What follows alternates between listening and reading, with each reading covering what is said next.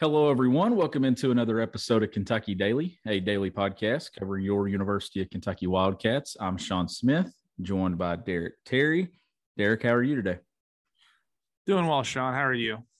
Doing fantastic. Moving closer to kickoff between Kentucky and Mississippi State. And I'm sure it's been for Kentucky fans a long 2 weeks waiting to play another football game. Yeah, it has been. We got out to interviews yesterday, and you could tell just from Liam Cohen's comments, some of mostly his comments were all I heard, but it's not quite to the extent of fall camp, where they're going up against each other all the time, but it is an extra week of kind of hitting on your teammates and all your buddies. So I'm sure they're excited to be back in the game week and preparing for a new opponent, an opponent that they have struggled mightily with on the road during not only the Mark Stoops era, but even a couple of games, or I guess just one game before the Mark Stoops era. So I had to refresh myself, Sean. People might remember this. UK actually lost both games, but they benefited when Missouri and A&M came into the league. Do you remember how UK got 2 straight home games against Mississippi State? Yep, I do.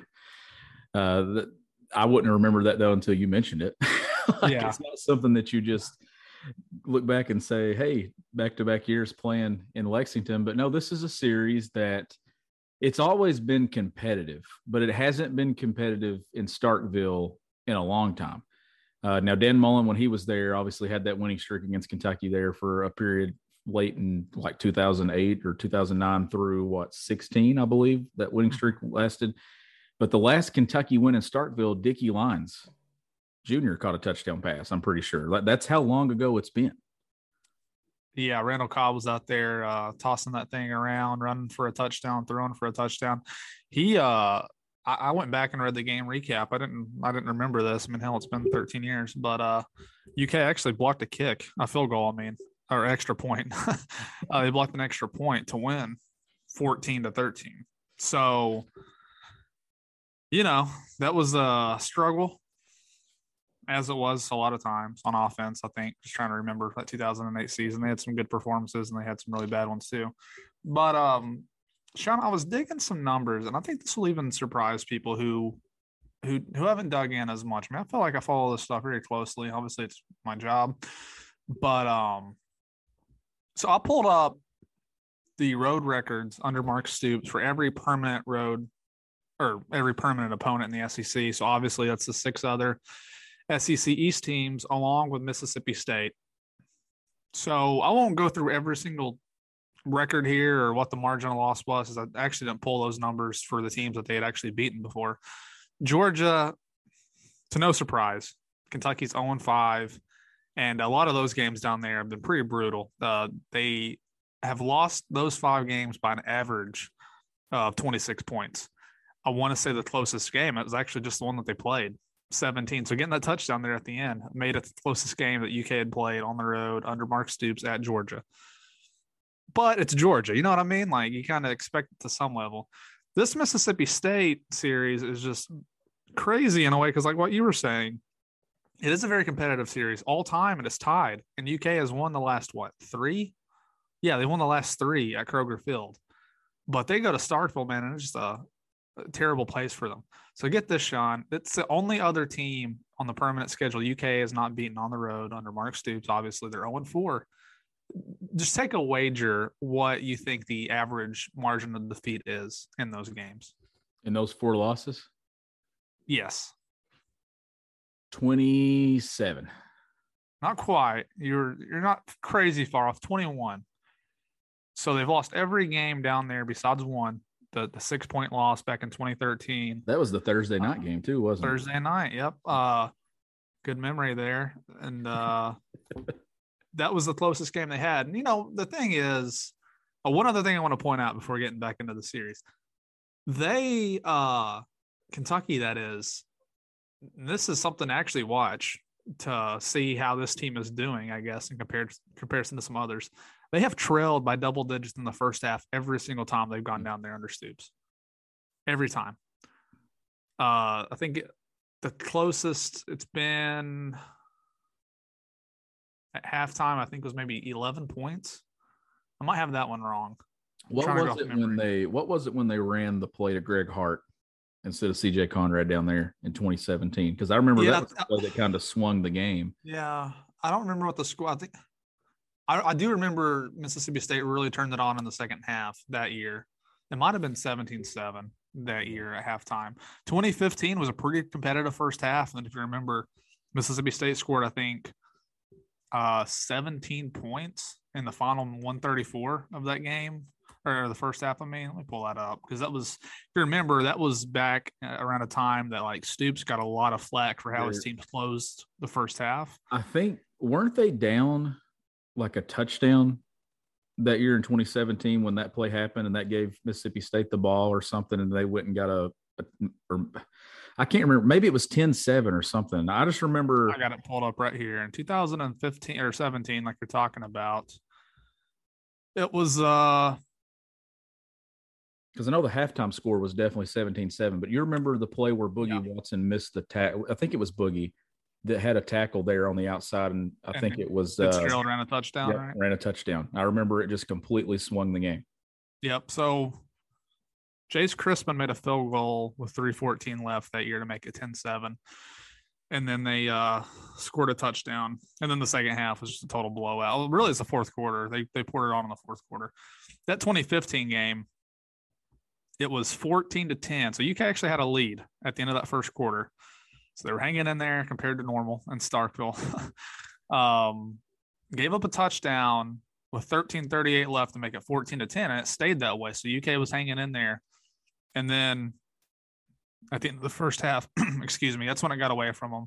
With 1:34 left, Prescott threw a touchdown, and then Prescott had a 20-yard touchdown run a minute later. So they got the ball back, and it went from a 14-10 game, with 2 minutes left in the half, to 28-10, or actually 28-13. Kentucky went down and hit a field goal. But that's the one game in this series that I don't really remember much from for some reason, and I don't know why. I just remember Chris Westry intercepted Dak Prescott, and that was a pretty big deal at the time because I don't think he had thrown many interceptions.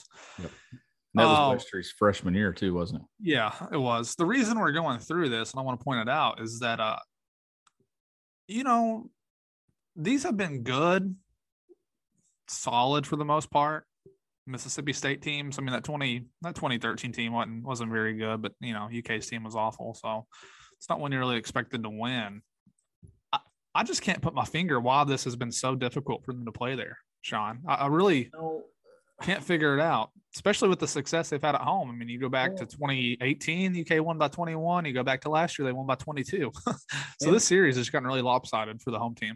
Yeah, it's unbelievable because you group in the teams that Kentucky has beaten in some of these seasons, and you would say that they were better than the Mississippi State teams that they've lost to. Oh yeah, I mean, it's unbelievable. But I'll ask you this as we move and transition into now. This bye week, it's been kind of hit or miss when it comes off bye weeks, especially against Mississippi State. It always seems like this is the team that they're playing when they come off a bye week. Now, do you think that not only did the bye week help them, but getting motivated again? You're 6-1, you're number 12 in the polls. The first college football playoff rankings come out this Tuesday, so that's enough, or next Tuesday. That's enough motivation in itself. But how much more motivation do you think they have to actually just get this streak over with down there? That has to help, right? Coming off a bye week. Yeah, I'm always curious about this game, how the players view it. Luke Fortner talked about it yesterday, and I think he said you don't really think of it as a rivalry game, but it is because they play them every single year. I mean, it is by the conference standard, UK's permanent rival. I mean, I don't sense much hatred at all. I mean, really at all. I don't see any like online chatter ever for this game. I believe the fact that they opened as an underdog in Vegas helps a little bit too, because that's kind of and Mississippi State's a hard team to figure out. They beat A&M, they lose to LSU, they lose to Memphis. I mean, they're really hard. If you're talking about teams that you just cannot figure out, they have to be one of them. That are they good? Are they bad? Are they somewhere in the middle? I have no idea. You ready? Showtime. On May 3rd, summer starts with The Fall Guy. Let's do it later. Let's drink a spicy margarita. Make some bad decisions. Yes.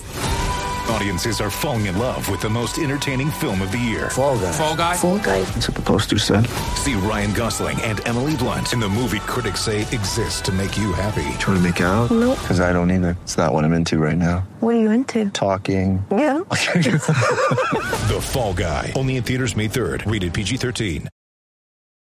It's only a kick. A jump. A block. It's only a serve. It's only a tackle. A run. It's only for the fans. After all, it's only pressure. You got this. Adidas.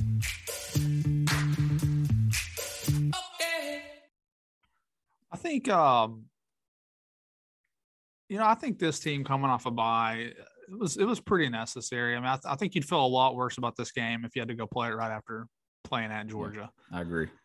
And I know we were going to talk about it, but they were able to heal up a little bit, getting Josh Ali back, and that was kind of the news from the day before we got on here is that which Will Levis had said last night that Ali was back practicing, but Stoops said today on the teleconference that Ali would definitely be playing against Mississippi State. Getting him back is big, just especially if you're going to not have from the way they made it sound. I mean, Isaiah Cummings will have to make a miraculous recovery basically the next few days to play against Mississippi State. So, and then we don't really know the status of Jaton McClain either. So those are two offensive guys that you would expect to be coming around. So getting Ali back will definitely help that wide receiver room.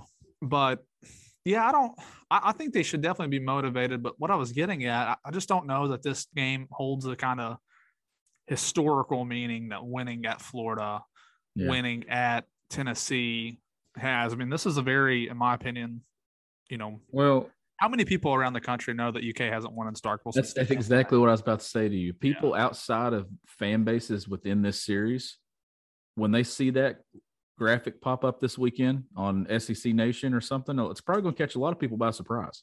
Yes. Given how good Kentucky has been the last 6 years, it probably catches you by surprise even more. Yeah, it does. And,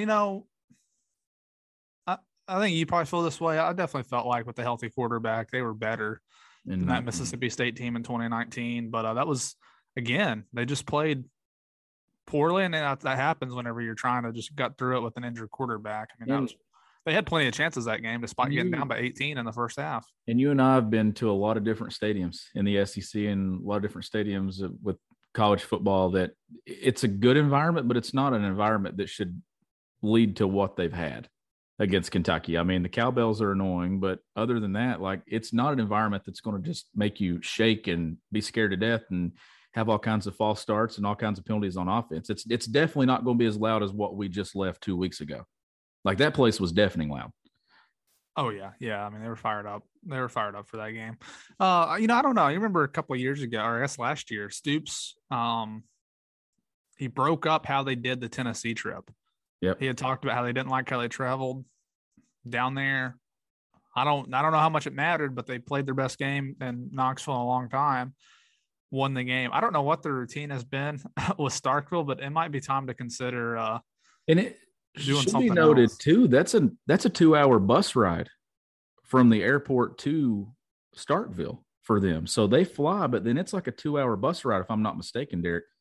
Over from the airport. So it's one of those, and there's a lot of places like that in the SEC where you cannot fly directly in to these towns, that you've got to go elsewhere and then take a bus over. Because I know when they lost in 2017, I know Steven Johnson very well. When he talked about it, was the longest bus ride from the stadium at Starkville over to the airport and back home, that it just drags it out. So it is a weird trip compared to going to Gainesville. Going to Alabama, going somewhere else. It's a weird one. And you're right. It is. It's different in a lot of ways. Like Fortner mentioned yesterday, that you get more sound in between plays in Starkville than you do other places because they're just the cowbells go shaking crazy. the cowbells, nonstop. Whereas most places, like after the play happens, there's cheering, and then people kind of settle down, and then once the team gets back up to the line, then what is the rule now? Can they not shake the cowbells when they're over the ball? Is that what it is? Yes. Yeah. Okay. When the play starts, right? And or it might be over the ball. Yeah. If I'm not mistaken, last time I was down there, I still heard some cowbells. Oh yeah. I mean, how are you going to police that, right? And it's an open press box. I mean, it's a great environment. Really disappointed you won't be there to experience it this year, but you're probably not disappointed that you don't have to travel. I'm not disappointed about getting up late or getting up early after staying up late and driving 8 hours or whatever back. But I like Mississippi State. I really do. I think they got a beautiful field down there, a good facility. I mean, I know it. The stadium that's had a lot of work done to it in recent years too. Yeah. I mean, I'll be curious to see how they handle this. And then another note too, I mean, not as big because it's not going to be like a terribly cold night, but I think the low in Mississippi that night is around 45, maybe 46. Yeah. So, I mean, what's the coolest game they've played in this year? You know what I mean? Like, they've not had one that's been below really at all 68 or 67 degrees. I mean, it's been warm every single game. Yeah. So that'll be a different element. You can already see that Tennessee game in about another week is going to be freezing cold. You just know it. Oh, Wes Rucker, who we had on the podcast last year, has a theory that at any given time in Kentucky and Tennessee play football in Lexington, it's like the coldest place on earth. And, you know, I don't know if it'll be that way this year, but I mean, you would November at 7:00. When's the time go back? Well, I think that night actually is when time switches over. Is it really? I think so. You can look that, you can fact check me on that, but that's an old person thing for me to know when the time goes back. But I was trying to figure out, you know. Well, I can go ahead and tell you, I can't see Saturday on my app, but I can see next Friday in Lexington has a high of 48 and a low of 34. So I'm just going to go ahead and tell you it's going to be cold that night. Yeah. Hell, they played that one year in October, I think, and it was like spitting snow when Steven Johnson scored the game-winning touchdown. I'm pretty sure it wasn't even November yet for that game, and it was crazy cold. I'm gonna look up that weather forecast right now. 10-day weather in Lexington, Kentucky. Well, it doesn't get above 48 for 2 days at the end of that app. That's all I can see on the app on my iPhone. It's 48, 37, 48, 34. So 37 on November 6th. Oh boy. I'm glad we're upstairs in the press box. Yeah. Good news though, if you're gonna be out there, not much wind. Yeah. At least as of now. I mean, that could change, but the wind won't be too bad. But it could be chilly. That is for sure.